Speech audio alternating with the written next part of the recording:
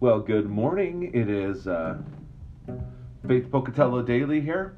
Glad to see you. New setup, new camera, new computer. I think we'll find that things go a little bit quicker now. We hope. Uh, anyway, happy Tuesday to you. January 26th. We're picking back up in Ephesians chapter 2. We will go verses 14 through 17. Probably is enough for today.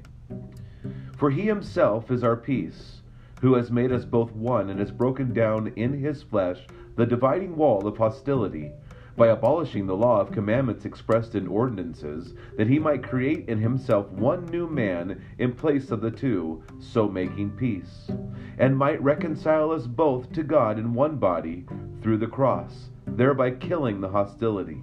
And he came and preached peace to you who were far off, and peace to those who were near.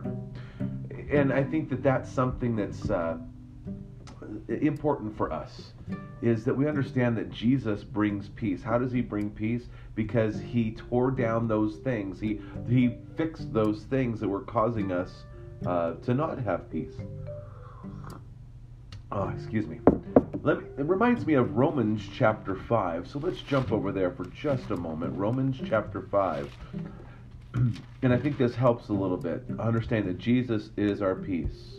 Verse 1 of Romans chapter 5. Therefore, since we have been justified by faith, we have peace with God through our Lord Jesus Christ.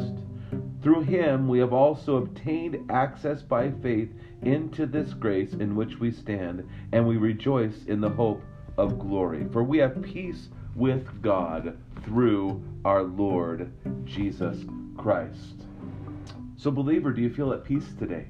Do you know people who want to be at peace today and maybe aren't at peace today?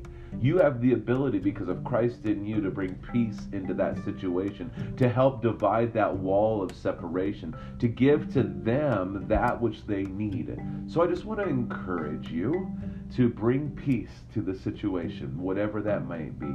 And you don't have it in by yourself, but Jesus has given it to you. So may God richly bless your day. Enjoy Jesus. Go and share life.